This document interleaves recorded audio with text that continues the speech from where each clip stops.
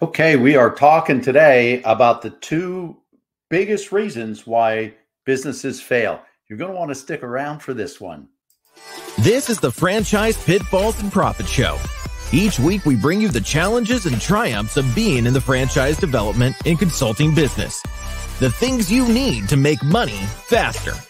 And now your host, one of the most successful franchise developers in North America, Don Shin. Well, if you can follow me and watching our podcast, you're going to see that we are in new digs. We finally got into the new home and the new home office. So we're going to make this a little bit nicer as time goes on, but I didn't want to miss sharing with you the top two reasons why businesses fail. And I'm talking mostly about small business people. So the first one is, or one of the first are, a lack of capital. It's amazing to me how many businesses have failed because of this. If you're a standalone business, you're starting your own business, you want to do something on your own, what to calculate. What this causes is then a realization months into operating the business that, oh, wow, I need more money. But unfortunately, your business isn't a going concern. Your business isn't producing enough that you can go to a lender and ask for money.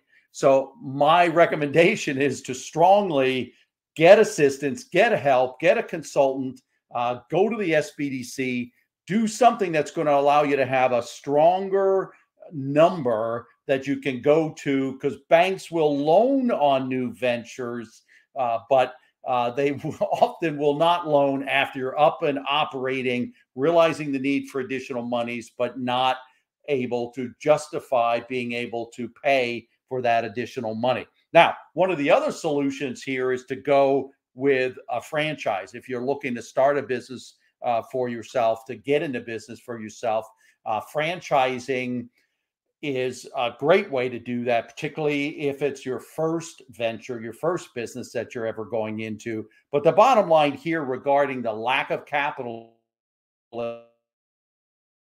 is reason for business failure. Franchises have gone through it themselves, opening up units themselves, or they actually know what the costs are, whether they've opened some of the units themselves or not. They must disclose this, which is another really kind of cool thing about franchising. And what I have found is that often they disclose everything in the kitchen sink that you might encounter or you might need to open and operate the business, when indeed often it is less than what's in the full disclosure. So lack of capital, one of the key reasons. The other reason is one that you wouldn't even think of, and that is lack of support. You know, going out on your own is a big deal. It is a financial commitment. It's a big financial decision, and it is a very emotional thing to go through, emotional decision, and an emotional to operate it. You know, things are going to go hard, go tough, be difficult on occasion when you start your own business, whether it's a franchise or not. And the reality is that you need to have go-to people. If you're married, it really has got to start with your spouse. If your spouse is not on board for you starting a business, then really question really doing it. But you need a strong group of supporters around you. People, you know, that when the marketplace knocks your legs out from under you on any given day or week, these are people that can continue to believe in you. These are people, the types of people that are going to lift you up, encourage you to keep moving on. Now, in franchising, again, if you go the franchise route, there's two things I like to talk about.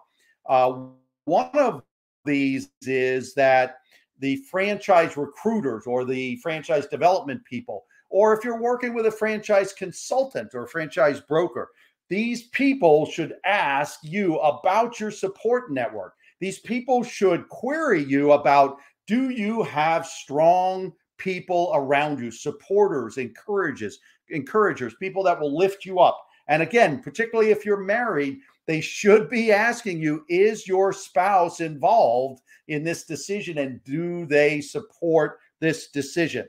Now, the other part of this lack of support or inability to have people that will encourage you or go-to people, again, the franchise system is going to have that for you. It's amazing to be in a room, and I've been involved in a franchise that had over 1,000 franchisees. It's amazing, or 600 or 700 people down when you're discouraged, when you have a challenge that you can't seem to solve. So again, in franchising, we want to talk about in business failure, we want to talk about the reasons for business failures are often lack of capital, which is addressed through franchising, or it's going to be a lack of support and people around you that can help you, lift you up when you're finding things difficult to go through emotionally, physically, or financially. That businesses fail